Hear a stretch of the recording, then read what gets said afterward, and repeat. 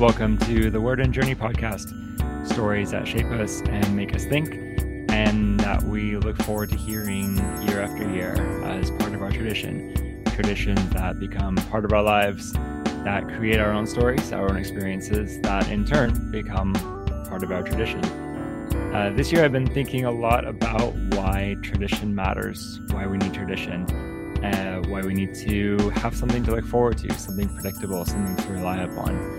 And I'm really struck by the power of tradition to shape us. And, there's a very classic literary reference in Fiddler on the Roof.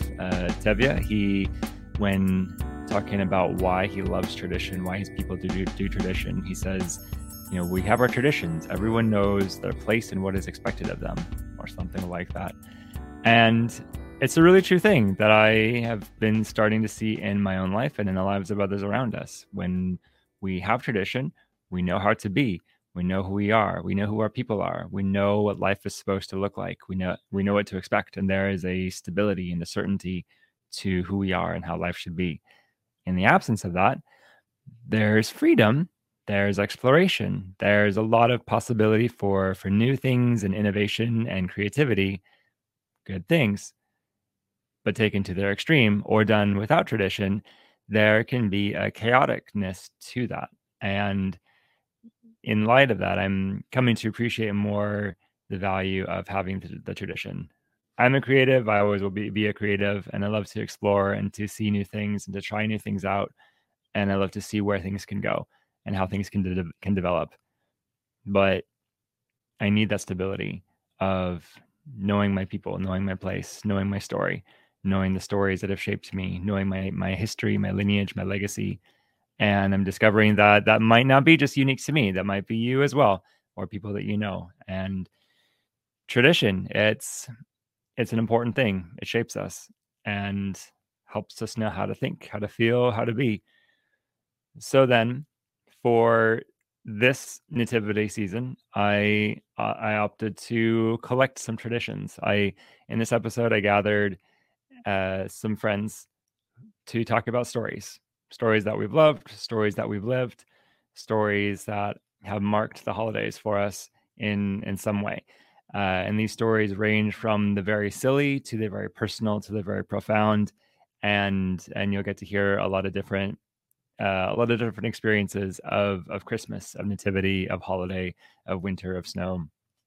And it's a really delightful, really fun, lighthearted collection with a few, I think, fairly poignant moments. In this collection, you'll get to hear some familiar voices and some new voices. You'll get to hear from Jake Schwartz, who you might remember from the episodes in the Word and Journey on the Great Divorce, and then on 1984. You'll hear from Stephanie Bennett, also from the 1984 series. You'll hear from Jeremy Pasimio from the Fight Club series, from Matt Renzi, who did episodes with me on the Wheel of Time, from Joel Summer from the upcoming series on A Picture of Dorian Gray, and from Justin Nichols, also from the upcoming series on The Passage, as well as from Russo Browser, who you might have heard back on a in-depth episode on The Pilgrim's Progress, and he's got a new book coming out that we'll be talking about as well. But we're going to share some stories and some memories and how these have shaped us in some way. Welcome back to the show, Russo. Always good to see you, and happy holidays. Merry Christmas. Feliz Navidad. Thank you so much. Back to you in double portion. Right. So, yeah, I have been compiling this collection of favorite stories from people who have been on the show a little bit. So here's where you get to talk about a favorite story, whether it's a book or a song or a movie related to nativity, the holidays, and then I want to hear about your other book too, because we keep meeting under these circumstances. You write a book, and I say, Russo, come on the podcast. So anyway.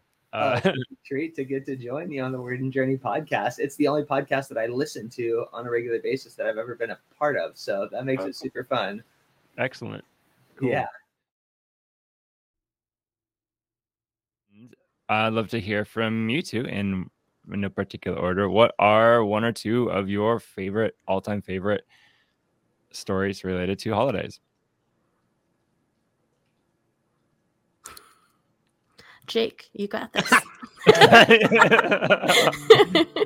I mean, I was kind of thinking on this because I go through periods where I'm like I like love holiday stories and stuff, and then other times where I'm just kind of meh. But one that has always stuck with me, and it's total childhood nostalgia stuff for me, right?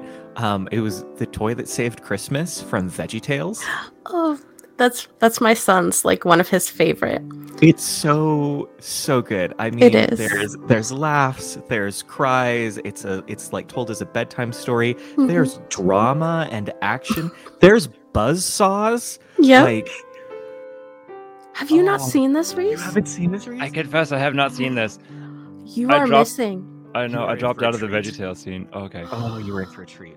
Okay. Yes. So good. It's so good. Yes. Okay.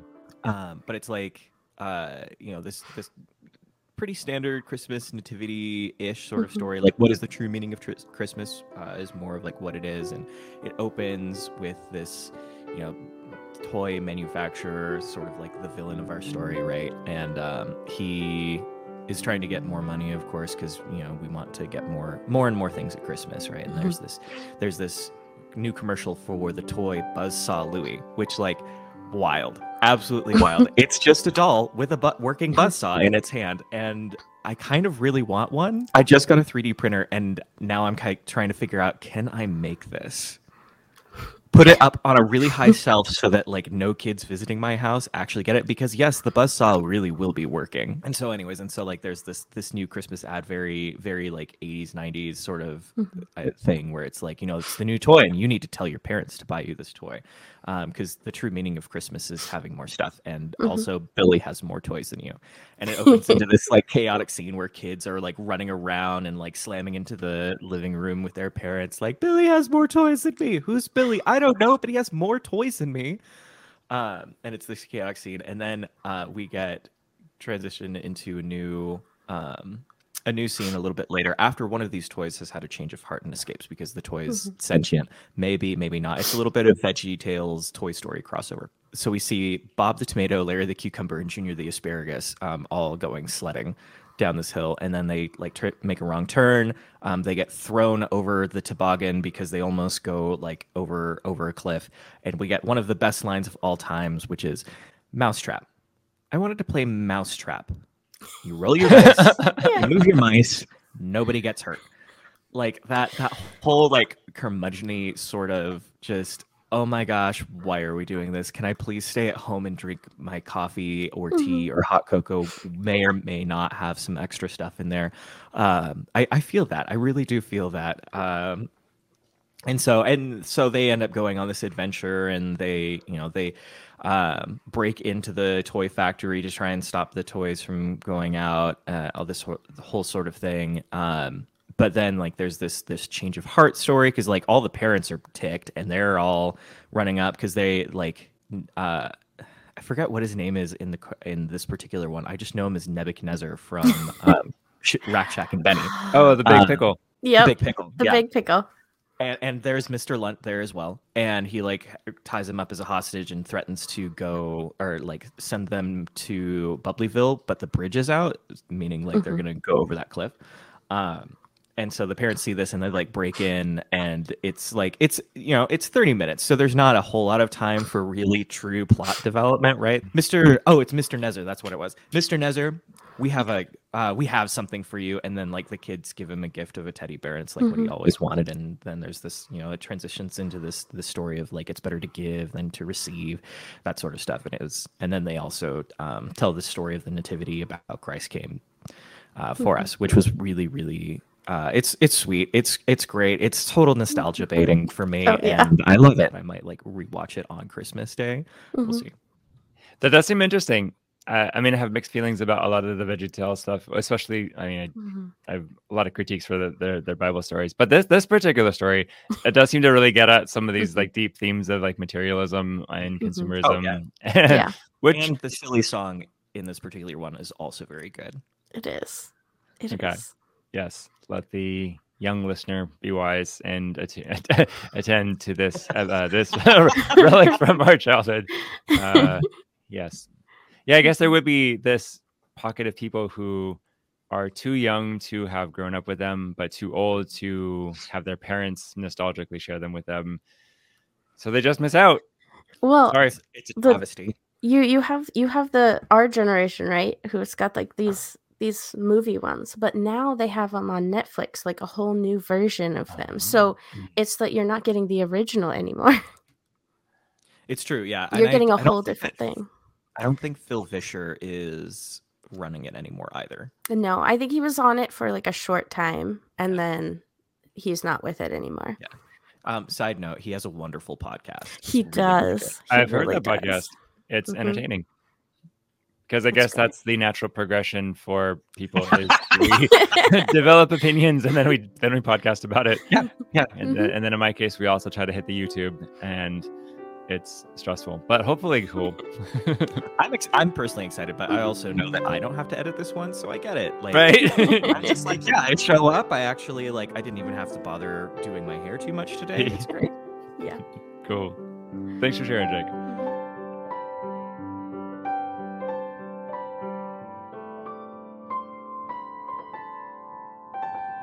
Joel, I would love to probe into your personal legendarium. What for you have been some favorite holiday themes, stories, characters, in any sense? Well, just as a warm-up, I think in the movie tradition, I often, right after Thanksgiving, always watch Rudolph the Red-Nosed Reindeer with the claymation style stop frame animation, and I'm a big fan of Hermie, the dentist character. Is a huge one for me. It's also parodied in the beginning of the Christmas movie Elf. They kind of do the first part of the movie Elf is kind of like an homage to that. Plus the original, it has music by Burl Ives, if you know that, like classic singer, and he's I like the do. voice of the narrator, and he just has that deep kind of good narration voice. And then like all the jokes are just like, I don't know if the movie came out in the 60s or early 60s or something, but it's just like super funny writing and like pretty creative. And I mean, Yukon Cornelius, I don't know if you know, if you guys know what I'm talking about. It's like a prospector. He's just like, I think one of my favorite movies from the line, he's like, they're on a piece of, I guess, like ice floating in the ocean. And he's like, this, and the elf's like, this fog is thick as pea soup. And he goes, don't you mean peanut butter? And he's like, you eat what you like and I'll eat what I like. That's probably my favorite line from the movie. That's super cute. I grew up watching that along with Peanuts, the Christmas Peanuts Christmas movie. Those are both super special to me. For probably like 4 or 5 years, I don't know, this is probably about like 10 years ago, me and a good friend and his wife, they would always invite me over the day after, usually Thanksgiving, and they have a basement with like a fireplace, and they're like, be prepared, we're gonna roast you out. And they like get their basement so hot that it's like sweating hot, and we'll have have a drink and have popcorn and like basically just be uncomfortably hot and watch Rudolph. So that's a good memory for me. And it's usually, they usually make a pina colada. It's usually some sort of like foofy sort of tropical drink.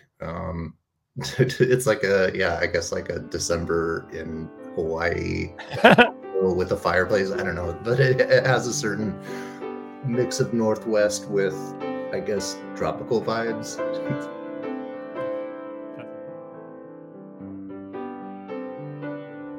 Outside of Home Alone 1 and 2, which in my mind can never be touched, they're like classics. So The Family Stone was made in 2005. It has a stellar cast. I really, really like the way they bring these people together. They seem so familiar with each other. Even if they haven't seen each other in a while, they seem so close, and they know things about each other's lives and past and everything. And I really like just the essence of family in The Family Stone. And I like how the actors do a terrific job of representing that closeness and representing even the weird stuff. Every family has its dysfunctions, and every family has its little, roles they play and whatnot in the family, and you kind of see that play out. So it's really, really fun. So I like The Family Stone a lot. It's very, actually, it has silly moments. There's some shenanigans, and it also has some deep and meaningful moments too. Very, very tender moments. Kind of surprising near the end there. So very, very, very good movie and story. The whole story. I really like The Family Stone a lot. And the second one is Klaus. Actually surprised me how much I liked this movie. It was even better than I thought it'd be. I think it came out in 2021, I want to say, maybe 20. And it's an animated film. I think it's released on Netflix. And it shows how a community can come together despite past tensions, past wars, and even ways that you don't want to judge someone by outer appearance. Don't judge a book by its cover, that sort of thing, and how folks can work together and bring about a common good when they have a common goal in mind. So it's really, really good. I really like the story arc of Klaus and just everything that he goes through, and yeah, it's just really fantastic movie. So those two stories come to mind: The Family Stone and Klaus. So I highly recommend both those, and hope you enjoy them.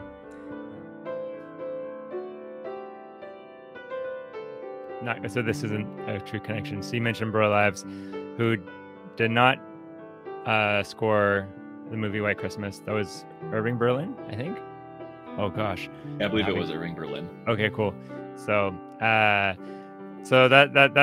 one of the Christmas stories I'll volunteer for this segment. It's the movie White Christmas with Bing Crosby, Danny Kaye, and Rosemary Clooney, Vera Ellen, and some others. And so this is both like a story that's kind of cool, also a family memory. It's become like within my family unit, part of our family lore, that it's the movie we watch every year, and as early as the day after Thanksgiving or like the evening of Thanksgiving, when we start bringing out the Christmas decorations, because we properly wait until after Thanksgiving to decorate and bring out the Christmas music, because that is when the Christmas season officially starts. Thank you. I suppose unless you're Orthodox and you've been starting the Nativity fast, which I think starts before Thanksgiving. So they have an excuse because they're in fasting season already. But anyway, but White Christmas, it's this older film, and it follows the story of two guys who they're war buddies from one of the world wars, and they have this general that they really love and respect. And after the war, the two war buddies, they go and they get into showbiz, and they become famous and everything. And then randomly they decide to go do a show up in Vermont, and they're excited for the snow, but there's no snow. What's going on with the no snow? And they end up at this inn that's run by their old general, who's now an innkeeper. I guess he's in financial straits or down on his luck or something, kind of wanting to go back to the army, and they won't have him because he's too old. And so they decide to put on this show at his inn to kind of do a tribute to him and be really special. And so that's cool. But along the way, then there's relationship drama and interpersonal conflict. And there's some really, really wonderful dance scenes because it's a musical, because back in the day, people did really excellent musicals. It's laden with highly quotable moments, which anyway, for me and my family and our personality have become kind of part of our internal jargon. I think looking back on it, I don't know.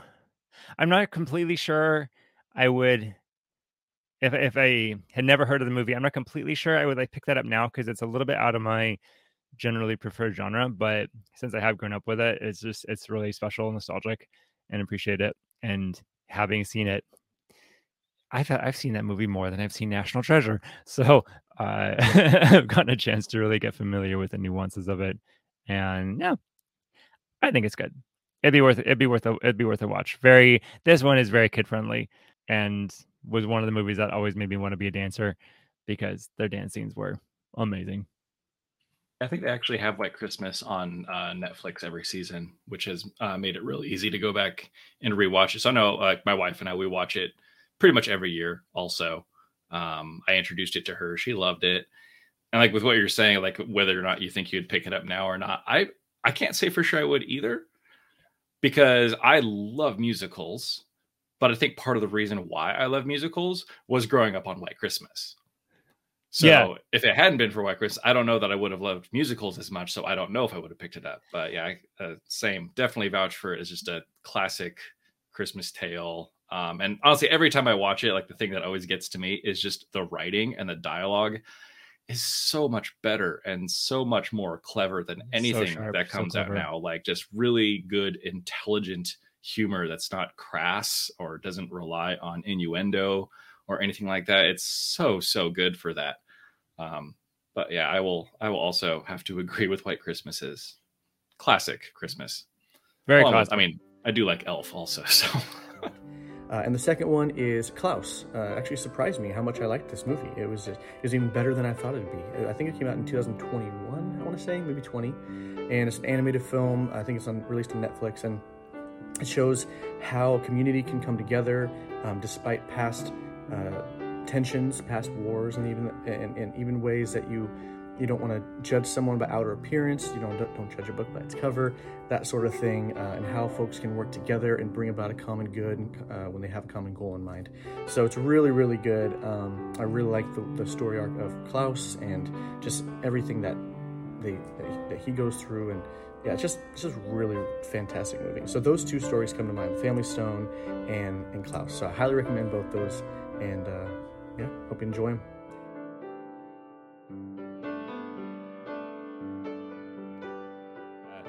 There has been raised this all-important question about other holiday stories, and that is Die Hard, the Bruce Willis movie. Is this a Christmas movie? What does it mean for a movie to be a Christmas movie versus not a Christmas movie? That's the bigger question. That's the bigger Yes. question. Yeah, what is the ontological essence of a nativity story? Yes. I will say, I believe that Bruce came out and said, like the head actor, said that it is not a Christmas story. However, the creator of the graphics interchange format, like the moving pictures, I'm not like the GIF, also came out and said that it's pronounced GIF. And so that unequivocally approves that the author of whatever the thing is can be wrong about that thing. Because it is absolutely GIF and not GIF. Fight me. I think it's GIF, but that's okay. I don't know if I for sure knew that, so Because it was supposed to be a play off of the word peanut butter. But all that to say, I think Bruce Willis could be wrong, and I think it can absolutely be a Christmas movie. Well, I know the director and the screenwriter both say it's a Christmas movie. So I feel like they have more weight than just Maybe. mine.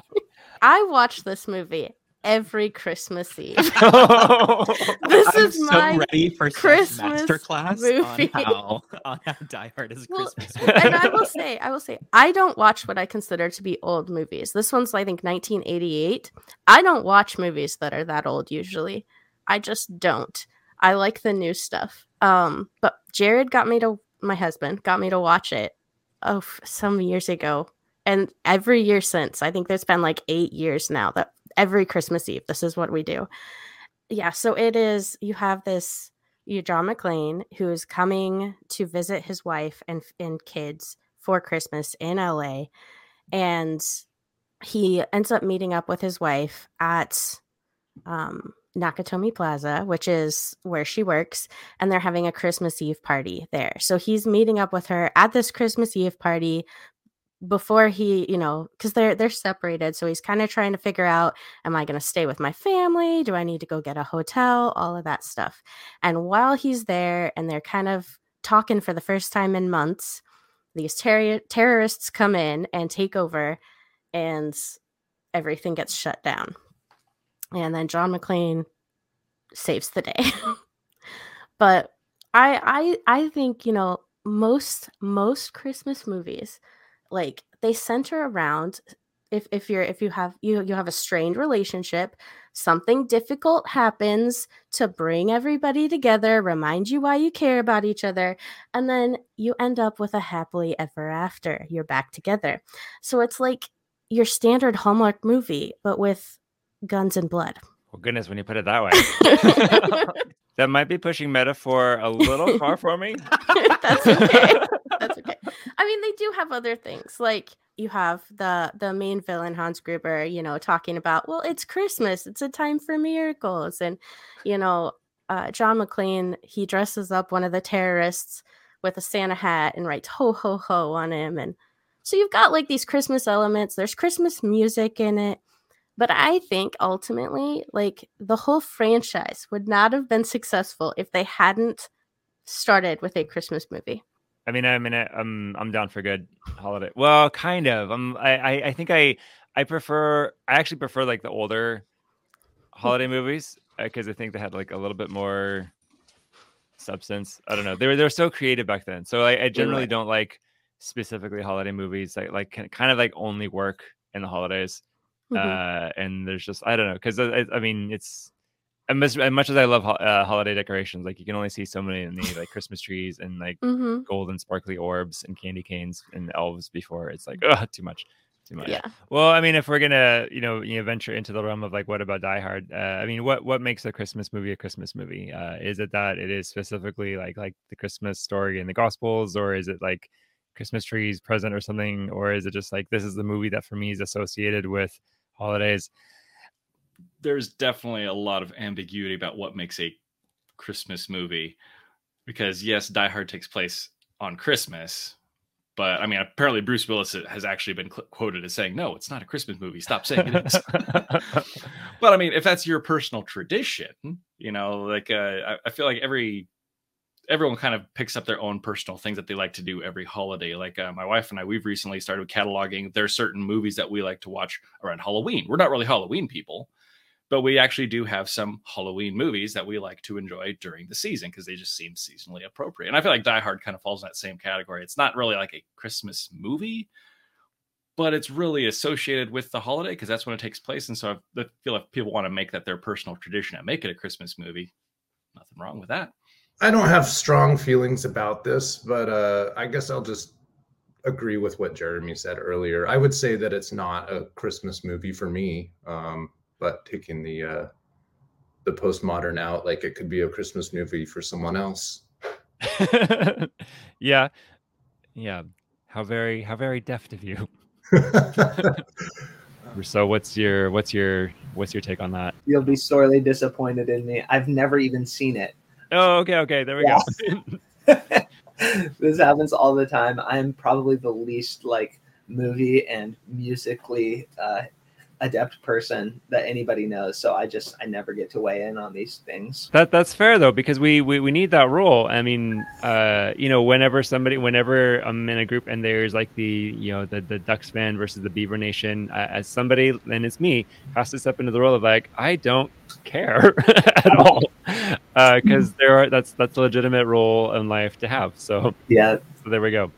Yeah, I'll be the Enneagram 9 peacemaker and say, I can see both sides. Really. I think there's a case to be made for both. Yeah, I think I would lean toward Die Hard not being a Christmas story because it's not really handling themes of what the Nativity is. But we could maybe rightly say it's a holiday story because it's set in the holiday and that setting is part of the world of it. So maybe making that making that distinction makes it work for me, I guess. So there, problem solved. Woohoo! Yeah. Well, I mean, when someone mentions Die Hard, there's a part of me that kind of wants to like bring in Harry Potter a little bit too. And I can't remember if it's like one of the earlier ones. There's like a Christmas scene or something, or there's a couple of the stories where like some stuff happens on their like mid-semester break, and there's like a tree in the background and somewhere in Hogwarts or whatever. And so there's a part of me that's like, well, fine, Harry Potter's a Christmas movie too because there's a Christmas scene. Which I think it's actually it's the first one. Oh, okay. Because I mean, it's such a landmark thing for Harry because he grew up in such an abusive household that to actually experience a real Christmas was a big deal. So remembering, I think it's that it documents Hagrid cutting down like a 20-foot tree and bringing that into the Great Hall and all the magical decorations, and didn't go home for the holidays, and so he just stayed at Hogwarts with Ron and played chess all winter. I think it was during the first one that it really highlighted the Christmas experience at Hogwarts, and then they just kind of phased it out as things got darker. Right, and they had less time and they had to do more things. That's true. Yeah. I remember. Yeah, there was the whole gift exchange. Yeah.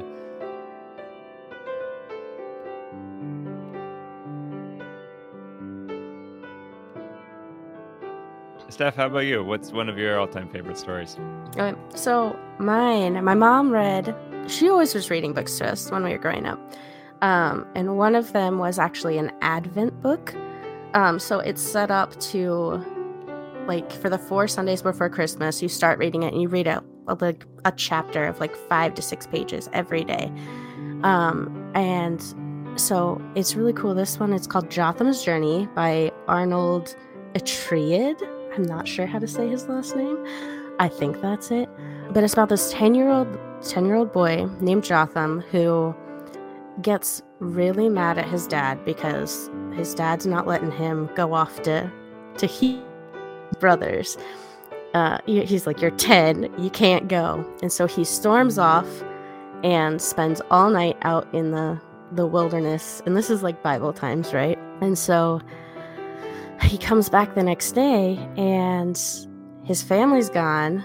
And there's this little mound of stones with his name written on them because his family thinks he died. I know. It starts very, very majorly. I know. And this is a Christmas story, I promise. So his family thinks that he died, and he's like, oh crap, I'm 10, I've got to find my family, but there's no phones or whatnot. So he goes on this huge journey trying to find his family, and like he gets kidnapped like 4 different times. He's nearly sold into slavery. Like, oh man, things keep happening. But he also meets some really cool people. So like he meets this one shepherd caravan, and they are really kind to him and like send him on his way with a donkey. Then he gets kidnapped, and loses the donkey. And he ends up they're selling him, to slavery. And he gets saved by a fool named Nathan, who turns out he's not really a fool. He's a scholar who has been studying scripture and like is like, no, I don't think this is how the Messiah is coming. I think he's coming, because everybody at that time was like, oh, he's going to come, he's going to save us from the Romans and all that. And he's like, I don't think that's how it is. So you're getting these little hints of like the Christmas story in this like overarching like journey. Somehow he ends up in Bethlehem and he finds his family. But like it's this whole crazy adventure.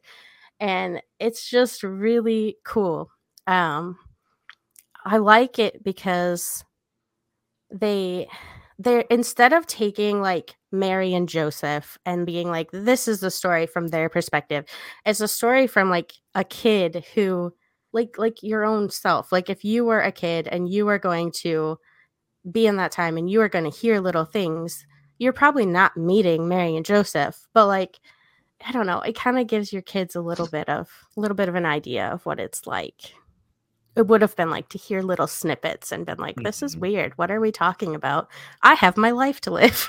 I really liked it. And I remember it, which is a big thing, That is super interesting. So, what was the title of it again? It's called Jotham's Journey by Journey. Arnold Atreid.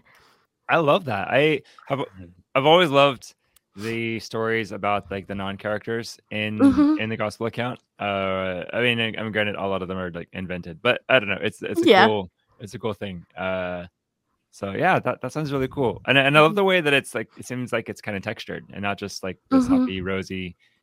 It's got a lot of like things happen. It's not a boring like this. We're following along. Like they eat, they travel, but lots of stuff happens. Jotham's Journey. Another one I have not ever read myself, so I'm gonna have to look that one up. Check it out.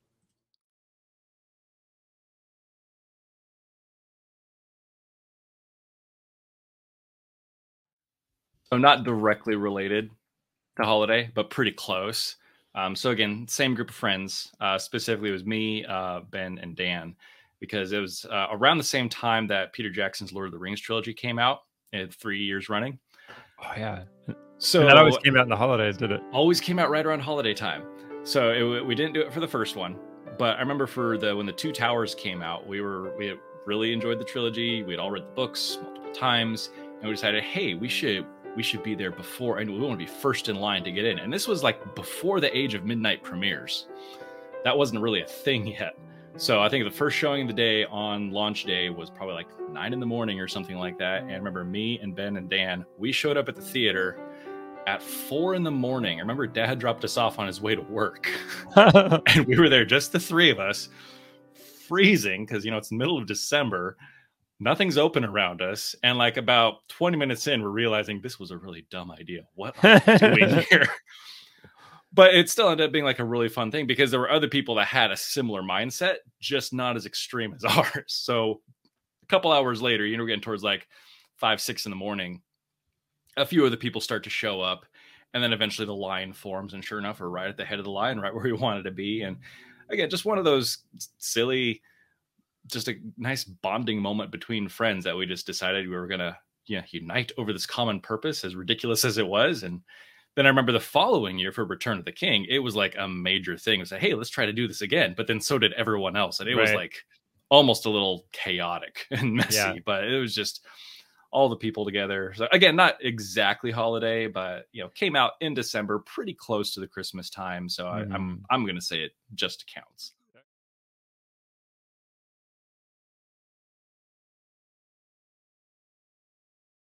A couple I was thinking of. One of my all-time favorites. It's a short story by O. Henry called "The Gift of the Magi," and it's set, I know, in the 40s, 50s, you know, somewhere in America, generic big city America, and it follows this this poor couple, a man and a wife, who are happily married, and love each other very much. And they're very poor, and I guess their two treasures are her hair. I guess it's full length, really luscious, beautiful, gorgeous, healthy, you know, desirable hair. And I guess he has a pocket watch, like a golden heirloom pocket watch that's really, really valuable, that he's inherited from family and everything. And those are their two treasures. And she has been eyeing this set of really fancy like hair accessories, like ivory or something, whatever was really fancy in that age, to like adorn her hair, because she has the hair for it, but you know, they can't afford it. And I guess the pocket watch, it's been on this like little like, you know, string, because he doesn't have a chain for it, and so she's just like been like making do with a little bit of string. In the holiday spirit, she I'm going to completely spoil the ending here. So, but it's okay. I spoiled the ending of The Toy That Saved Christmas. I suppose you did. Okay, so spoiler alert. Yes, of our time. Yes, Well, yes. So, and I spoiled the Jotham's journey. He finds his family. Jesus is born. Okay, good. At least that's covered. Yeah. Yeah. Okay. So if you don't want the ending spoiled, pause this and go read it, because it's a short story. It's easy. But anyway, but the twist of it is that she opts to cut and sell her hair to get the money to buy the chain for the watch. And then she delivers the gift. It's so excited, so just overjoyed to have done this. And then he reveals, "Oh, Stella, I sold the watch to buy you the combs." So they did that, and they realized they loved each other so very much, and all was well. And death to materialism, because that's not what Christmas is about.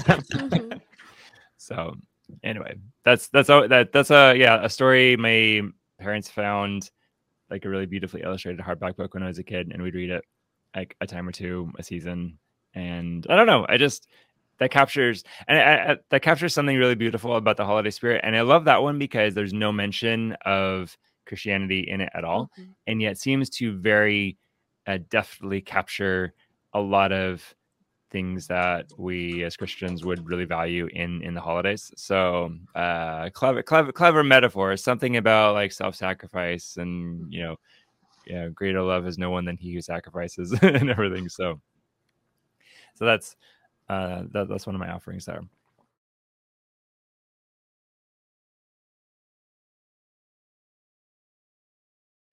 So this is my controversial statement. So I like a lot of old movies. I have a hard time with It's a Wonderful Life, because it's just so true to reality, sad. And I mean, I know that like the twist and the happy ending is kind of cool, but I don't know. I don't know. Which is weird because I generally like a good like hero's quest struggle story, but this one I think is just you know, not it defies expectations. I go to holiday stuff expecting something a little bit more bubbly, or at least, you know, guns and blood, and this one's just like we're poor and in debt, and like business is stressful, and we're like in a personal recession, and I'm like that's not fiction. Yeah, I can understand that. Yeah. So anyway, although there's a part of me that deeply resonates with the ongoing struggle of George Bailey to just you know the endless deferment for the sake of some higher good. You know, families definitely higher good, but then it gets really hard to like see that and hold on to that, and so one might consider bridges every now and then. So anyway, that's my complex thought there. Well, has anyone mentioned A Christmas Carol by Charles Dickens? No. Oh no, we haven't. Oh my gosh, how cool to miss that one. So that's another important book. I've read the book a few times, and then also I'm a big fan of a lot of the movies, including the Muppets. I was thinking the Muppet Christmas Carol. Yeah. I probably don't hit that every year, but at least every other year. And just, I guess, what a beautiful story of like transformation and remembering that there's kind of just one of those good stories to hear about how we can change. I'm glad you mentioned that because I think that is a really good, really well done classic, and yeah, it brings in these themes of like self-reflection, self-examination, remorse and repentance, and really highlighting the need for like community and relationships, and like the power of relationships to heal people, which is really essential. And the Muppet Christmas Carol is just absurdly silly and really delightfully fun in a lot of ways. But yeah, the actual book. I think actually I'm glad you mentioned that because I had thought earlier this year, I think my kids are old enough I could read it to them. And like Ruben at least will begin to get it. But I suppose I should get on that if I want to get it from the library, because probably everybody will want it. Hopefully everybody wants it. Hopefully people still read books. Yeah, read a book.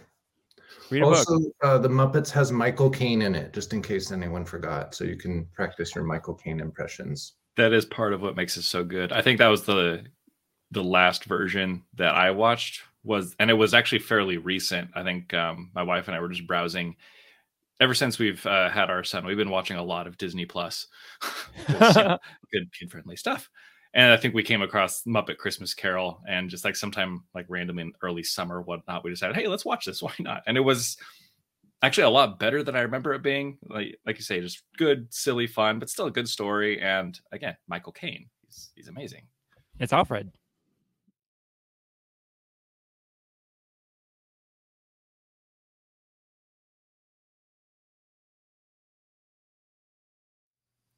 When I was 5.5, so I think it was 1989. I'm not sure, but I think so.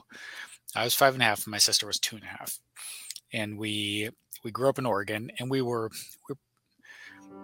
the most like financially well off family. We were a single income, and my dad was a public school teacher at a very small school district, like rural school district. So we were just making it by. But my grandfather was retired and lived in Florida and loved us to come out. So every once in a while he would spring for tickets for us to come out. And so we got to go out to Florida for Christmas.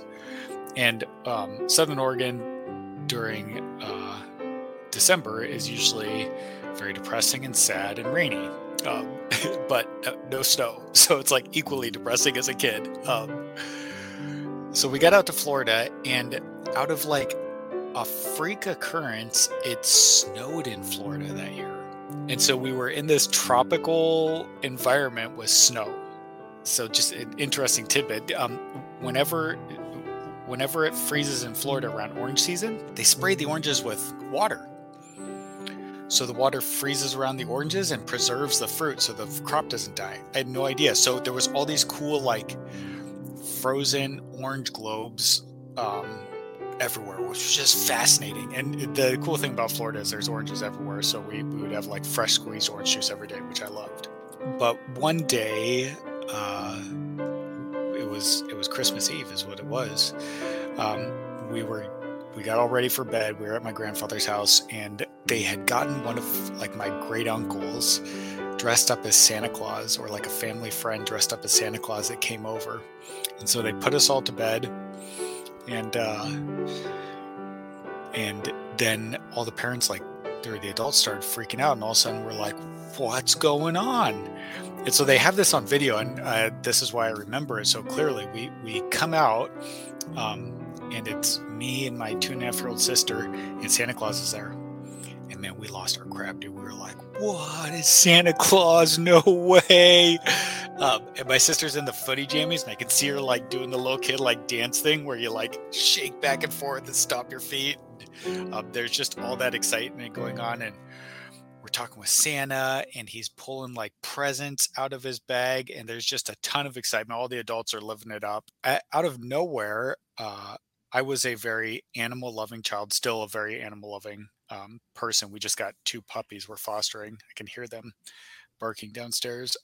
I turned to Santa and said, "Can we see a reindeer?" And it was like, you know when you like watch a commercial, they have like the record scratching, goes like, and everything like stops and it goes silent. It's like completely silent, and it's probably only like 2 seconds, but it's 2 seconds of like adults looking around at each other, and just it really stands out that no one knew what to do. And finally everybody was like, just, oh well, the reindeer aren't here, they're down the road, whatnot, like that. I ended up brushing it off, but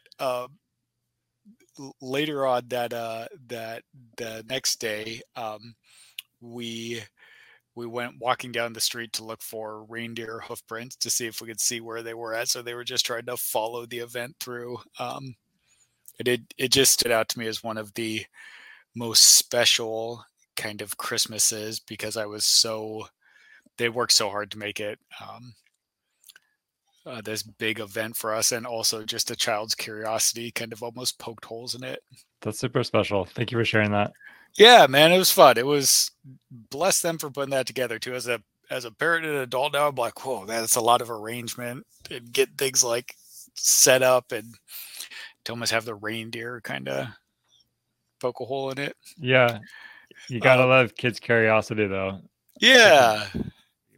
I think for me, just going from like personal anecdote and memory, there were a couple, 2, maybe 3 years in high school where I actually hosted a small Christmas get together with me and like my 5 best friends at the time. So it was me, my 2 good friends, Ben Works and Dan Hawkins, and then Julie, who's now my wife, and then my 2 other really good friends, Missy and Aaron. So 3 guys, 3 girls. It was always just a really, really nice time. Spent an evening, just thought I would cook. I think like 1 year I made soup. Don't remember what I did the other years, but it was just, I'd provide food and drinks, and we would watch movies, play games, had a little gift exchange. Always just like really stupid, silly gifts, because that's the kind of humor we liked. And it was just it always stands out to me as being one of the best Christmas memories I have of just, people always talk about holidays being a time to connect with family. And for me, as I've grown, my definition of family actually has almost nothing to do with blood relation. It's the people that you choose to have in your life. And at that time in my life, that was my family, was that group of the 6 of us, because they were the ones that we mutually had chosen each other to be there for each other, support each other, laugh, cry, whatever. Like, we were a family for that short season of time. And that's probably my favorite holiday memory that I have, is those couple of years getting together around Christmas time and just having just some good, silly, stupid fun, some good food. That was a real good time. I remember those times, and yeah, you really got into it and set up the whole table and the whole cooking thing. I was very impressed that you cooked, and yeah, that was a really tight group of people. You have good people, still good people, not as in contact as we used to be, except for obviously my wife. Well, I'm glad you're in contact with her. Yeah, that's a good thing. But yeah, it's good people. Still reach out every now and then. The kind of people that you don't see for like 10 years, and then you see them and it's like you've never spent any time apart, and you're immediately catching up and just right back to where you were. So not horribly close anymore, but the type of people that I know that in a pinch I could rely on, to at least go and just have some good fellowship with. Yeah, that is really special. I wonder, because I have a couple of people like that too, where I don't see them very often, but then when we do, it's really cool. And I guess now, since I introduced this holiday theme, now I'm wondering, what do you see as the role of holidays and feast days in these like longer term relationships? Do you find like you kind of need a holiday occasion to get together, like jumpstart something, or does there exist the capacity to say, hey, we just are thinking about each other, let's get together? I think that the capacity definitely exists, but I think just with the innate busyness of life, that the holidays kind of help facilitate that, because it gives a reason to do it. It brings it to the forefront of the mind that's like, oh, it's holiday time. We should try to connect with these people. It's an excuse to have a get together or a party or whatnot. I could call up someone at any given time, like just a random day in June or whatever, and be like, hey, you want to go grab a drink? And sure, it would happen. But when you have job, family, kids, all that, it can be hard to make that a priority when you have so much going on, especially important stuff like your own immediate family. It's like, I got a wife and kid, I'm always going to put them first. So making the time to reconnect with friends, I think the holidays make a more convenient scenario for that. They give the excuse to want to connect with people.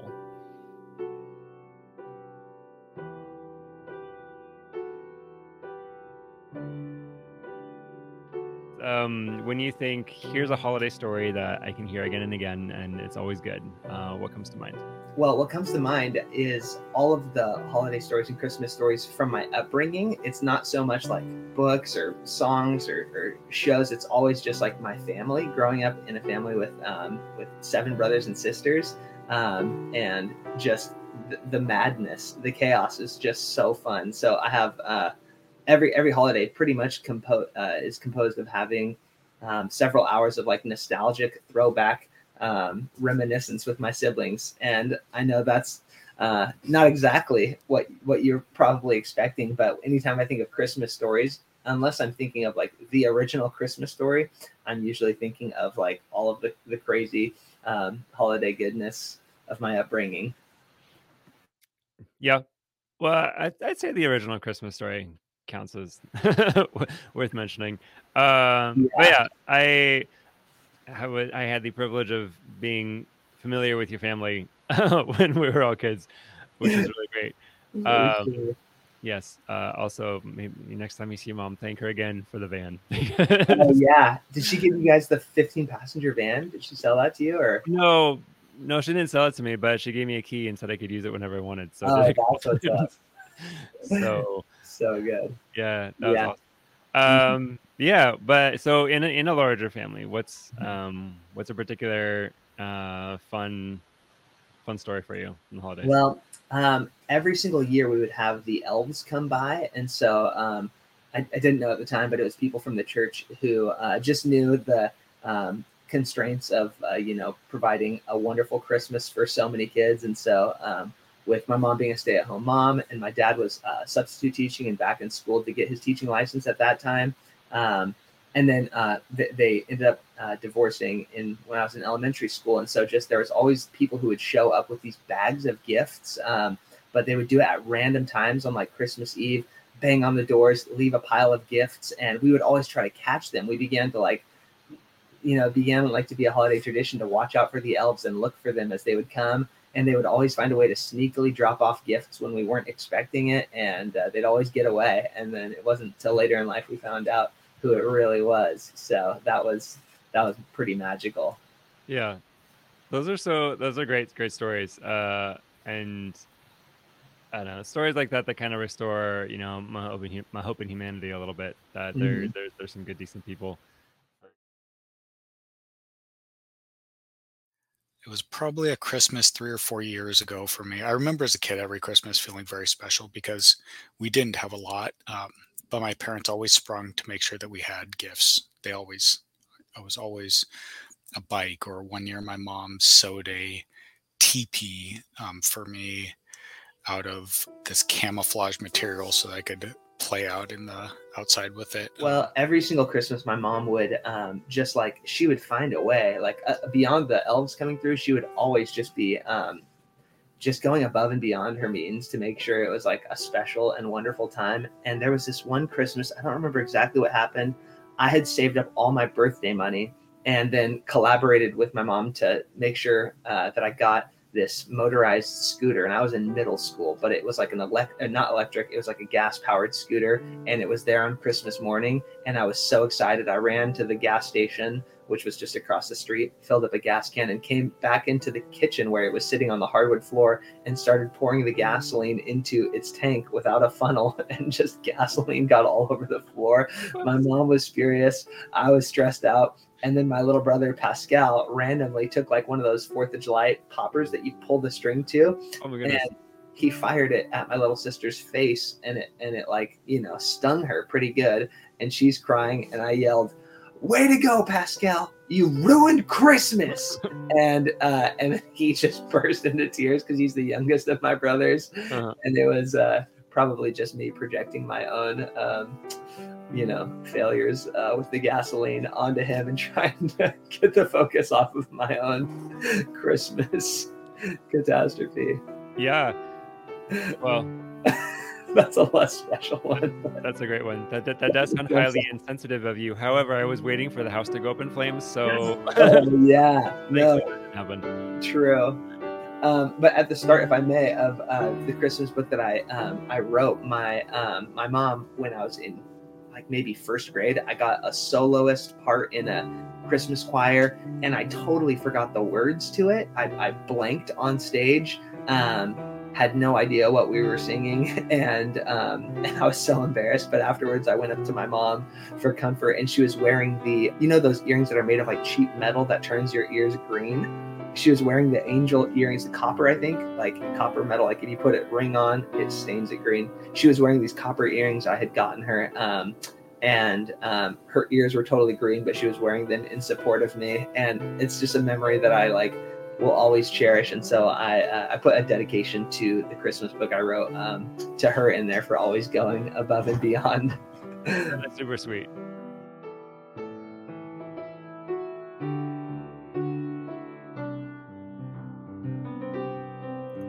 I think something that always stood out to me was I just read Chronicles of Narnia with my kids, and I love the story in there where it's always winter and never Christmas. For 100 years under the White Witch. Yeah, dude. It's C.S. Lewis. What does he say? He said something about if it's not worth reading at 10, then it's not worth reading at 30, or something along those lines. Or if it's not worth reading at 30, then it's not worth reading at 10. Was his line, I believe. When the 3 children are running with the beavers, and they're running from the White Witch, and they're under the overhang, and they've just kind of escaped. And I think they did it better in the movie actually than the book. I think they improved on it, where the kids are running and the sleigh's coming, and you think it's the White Witch that's coming after them, but it turns out that it's actually Santa Claus that's shown up. In the book, they're just under the cliff, and the beaver pops up and sees that it's Santa. And the things that Santa brings, the gifts for each of the kids and the food, both of those things really stood out to me. And I think I really connect with that in story and enjoy that story because of the magic that Christmas can be when it's done really well. That story captures a lot of the magic. I love that you invoke the Chronicles of Narnia and Father Christmas. And yes, that's a really poignant moment of that whole epic. And as you're talking about it, I was thinking about like the way that there's this like eternal winter, no Christmas, no holidays, no joy, and now the Peter, Susan, and Lucy, they're being given like practical things like weapons, but also really festal things like food and a feast. And we kind of discover, hey, there is some utility to being joyful.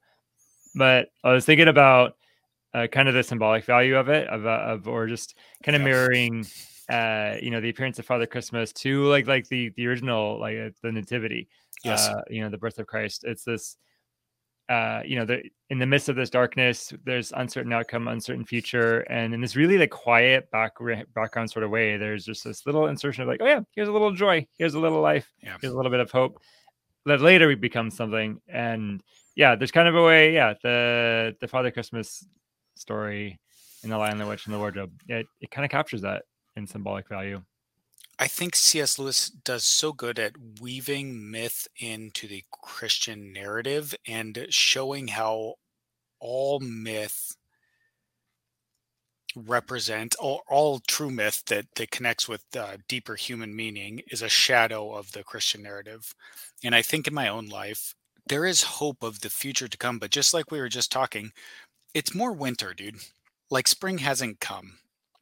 There's joys here. There's 2 puppies downstairs. I got 4 kids. They got the flu at the moment, so we're taking care of them. My wife and I generally have the resources covered. We have enough, and yet there's still suffering and death and so much pain in life. And it's more winter than it is that spring or summer. But there's gifts along the way to help you battle the evil. And at some point, I'm looking for Aslan's return. And I'm looking just for those pieces of it. Where's he coming? When's he showing up? And hoping for that eternal summer. Yeah. So you got to figure any sort of item or experience that kindles hope is really useful, and maybe even we could consider non-negotiable, or not just fluff and fun, but kind of a human imperative. Yeah, absolutely, man. Yeah, believe it or not, there's a church epic. Actually, Saint Nicholas, Bishop of Myra, after whom Santa Claus is a kind of a corruption. But so there's a very famous story where he was wealthy and also very, very generous. And so back in 3rd, 4th century, he became aware of this poor man with 3 daughters who are marriageable age, and he was too poor to give them a dowry. So he was concerned, oh no, they're going to have to go into slavery or do unsavory work and everything. And so Nicholas, he is according to tradition in this story, he took a bag of gold and walked by the house and threw it through the window in the middle of the night and then ran away. And then that was the dowry for the first daughter. And then later did the same thing for the second. And by the time they came to the third one, the dad was ready. And so after the bag of gold came crashing through the window, he ran out and found St. Nicholas. And St. Nicholas made him promise, don't tell anybody the story until after I'm dead. And so he did. Dang. Yeah. But so it wasn't even in their stockings, hanging by their fireplace. No, just thrown through the window. That's what's up. Yeah. Dang. So, relentless generosity. We could use a little bit more of that. For sure. Yes. I've seen a couple new books come out about the original St. Nicholas story, and that made me really happy because there's so much just Santa Claus stuff out there that is, it's not nearly as wonderful as hearing about an actual human being, not who goes climbing through people's chimneys, but who throws bags of gold through people's windows. That's so much better of a story. Yeah. I find it pretty compelling, and I think I'd like to be like that. Just be relentlessly, vigorously, secretively generous. Yeah. So we'll see. Well, I guess technically we won't see because I'll be doing it in secret. But yeah, your left hand won't even know what your right hand's doing.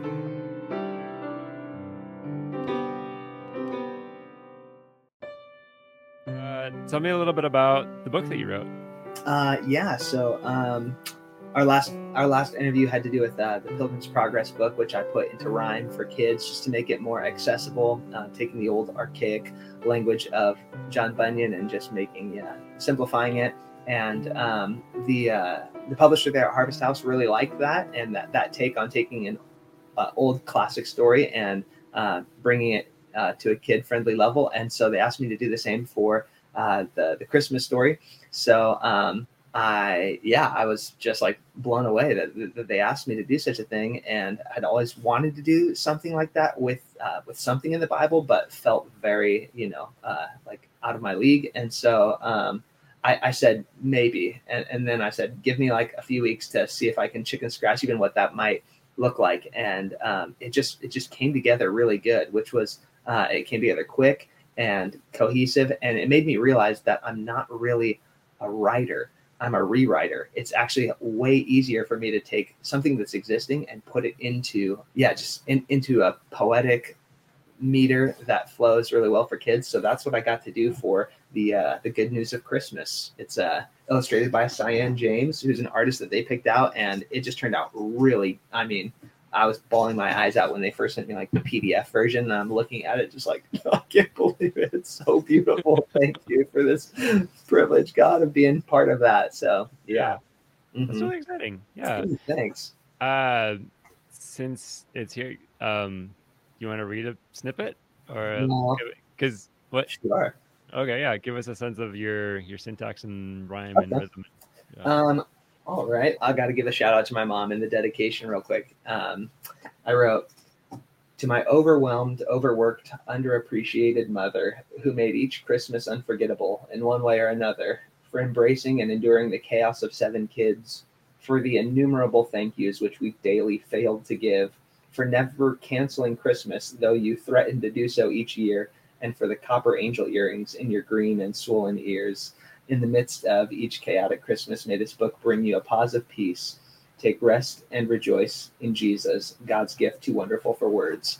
Your beloved boy, Zoe, which is my childhood nickname. So that's my shout out to Mama Bear. I wanted to make sure that it didn't just jump into the Christmas story, which is what most Christmas stories do. I wanted to connect it to the whole story of the Bible, the whole story of redemption. So I wrote, I wish to tell my readers now, before this tale begins, that unlike every other book, this story has no end. If truth be told, this book you hold is just the middle chapter in God's plan, which spans from before time began to the infinite ever after. It's the story of God's glory at the heart of human history, in which God revealed who he is and uncovered the mystery. So as you hear it, may God's Spirit stir inside your heart and bring you into his kingdom too. Now it's time for our story to start. So we got, the unfolding story of redemption depicted there, and saying this is just the middle chapter. There's a story that came before and a story that comes out of it. And then I wrote, in ancient days a promise came to Israel of old, whose prophets wrote of a coming hope and of a king foretold. From Abraham's line this king would rise to bless the broken nations, and great King David's greater son would rule all of creation. So got the scroll of the ancient prophets, and they're sitting there reading, and proclaiming that the Messiah is coming soon. And then I really like this. This is one of my I'll give one last page. But God, who often seems to us to move so awfully slow, had planned to send Messiah soon. But little did they know that he, their long-awaited king, who was about to come, was actually God's one and only blessed, beloved son. So it just goes on to say how, they had planned and hoped for this Messiah, but no one could have guessed who it would really be, who would come to be their rescuer. So I like that. Thanks for sharing, Rousseau. That's really beautiful. And, thank you. I mean, it's a great rhyme. And what I could peek about, what I could see of the illustrations, they are really, really beautiful. They're just like really vibrant, really colorful. Thank you. Yeah, and I mean, you got great source material too, so True, yeah. Shout out to Matthew, Luke, and John. Right. Yes. Mark, you didn't help much at all. Right. Yeah. Shout out to the Virgin Mary. Yeah, I was gonna say, just speaking of the Virgin Mary, if I may, because this is for me as a Protestant growing up, there was always this this thing with Mary, and this revisiting the Christmas story like really helped me to deepen my appreciation and just love for Mary, because as a Protestant we're always taught hey, don't reverence her, don't worship her, you don't need to pray to her, and I still hold those convictions, but it always felt like I was like trying to make sure I separate myself and not have any respect, like it was like this kind of guarded relationship, and just the illustrations that came out in this book, it just has Mary just sitting there planning her wedding celebrations, and she's got all of her flowers picked and all her plans swirling through her brain, and the angel shows up and just shatters like all of her dreams and all of her plans, breaks all of her expectations for what life is going to be. But this page like is what is the best page in my opinion. It says, "Behold," responded Mary, "I am the servant of the Lord. Let everything be done to me according to your word." Then as the angel left her home, her world was rearranged, and prayerfully she pondered how her whole life would be changed. And just seeing that like displayed like in a human character who had plans and hopes and expectations and aspirations for what her life would be, and responding to the news that shattered all of those, just made me like have this like, whoa, she was like a person. She was like a real saint, like in the true sense of the word. Like I want to like learn all I can from that example. And I think, again, still like as a Protestant, I'd be like, I think Jesus is the ultimate example of that, right? The Garden of Gethsemane, but like he learned that and saw those virtues even in his mother. And, so I just really figured that was worth throwing out there for whatever it's worth. What's your hot take on it? Because I mean, I'd love to hear just your thoughts on it. Yeah. Well, so I'm not a theologian, so check with your priest. But yeah, there's a specialness to Mary. We our title for her is the Theotokos, the God bearer, and there was a lot of theological debate on and that was a really key theological point in like the early church councils was she bore God in the flesh, not just Christ, but like the fullness of God, and because of her our humanity can be assumed into the Lord Jesus, and what is assumed can also be saved. So there's this really vital role that she played. Speaking of images, one of my favorite icons is it's depicting Moses and the burning bush, and in the midst of the flame is the Theotokos, because we see the burning bush as a foreshadowing of the Virgin Mary, in that just as the bush was consumed, was burning with the flame of God but not consumed, so too she bore in her womb that she contained the uncontainable and was not destroyed, and that sort of symmetry I really love. And there's contains the uncontainable and was not that. Wow, that's amazing. Yeah. So there's a specialness, and I have loved to become acquainted with her in a way, and to become more acquainted with her story, and to appreciate all that she does and has done for us as a people, for me as a person. And yes, and being Orthodox, we do seek her intercessions, and we believe that she is the Queen sitting at the right hand of the Lord Jesus. Not God, but but she has his ear, and so we do seek her aid. But yes, she's very special, and there's some really cool images around that. Yeah.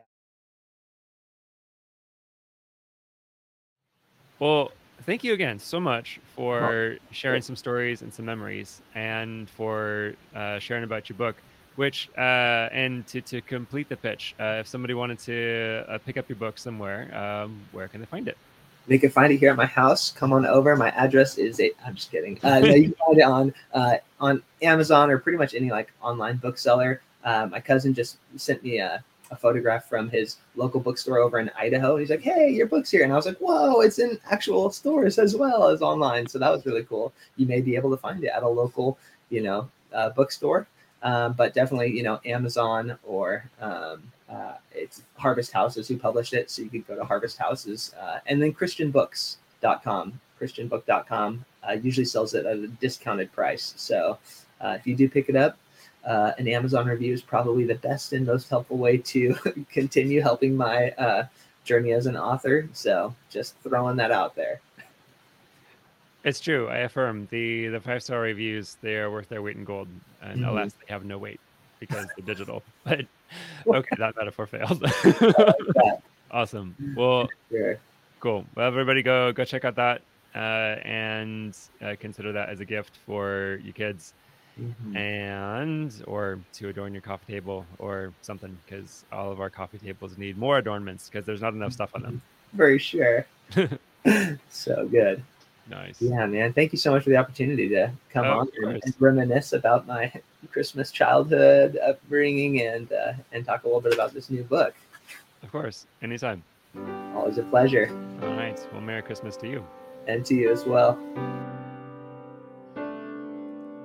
Thank you for being with me on this episode of the Word and Journey podcast, talking about holiday nativity themed stories and some Christmas themed stories that we have loved and appreciated and that have been just part of our lives and part of our traditions, and maybe now, per our recommendation, might become part of yours. And I hope you enjoyed this time with us very much.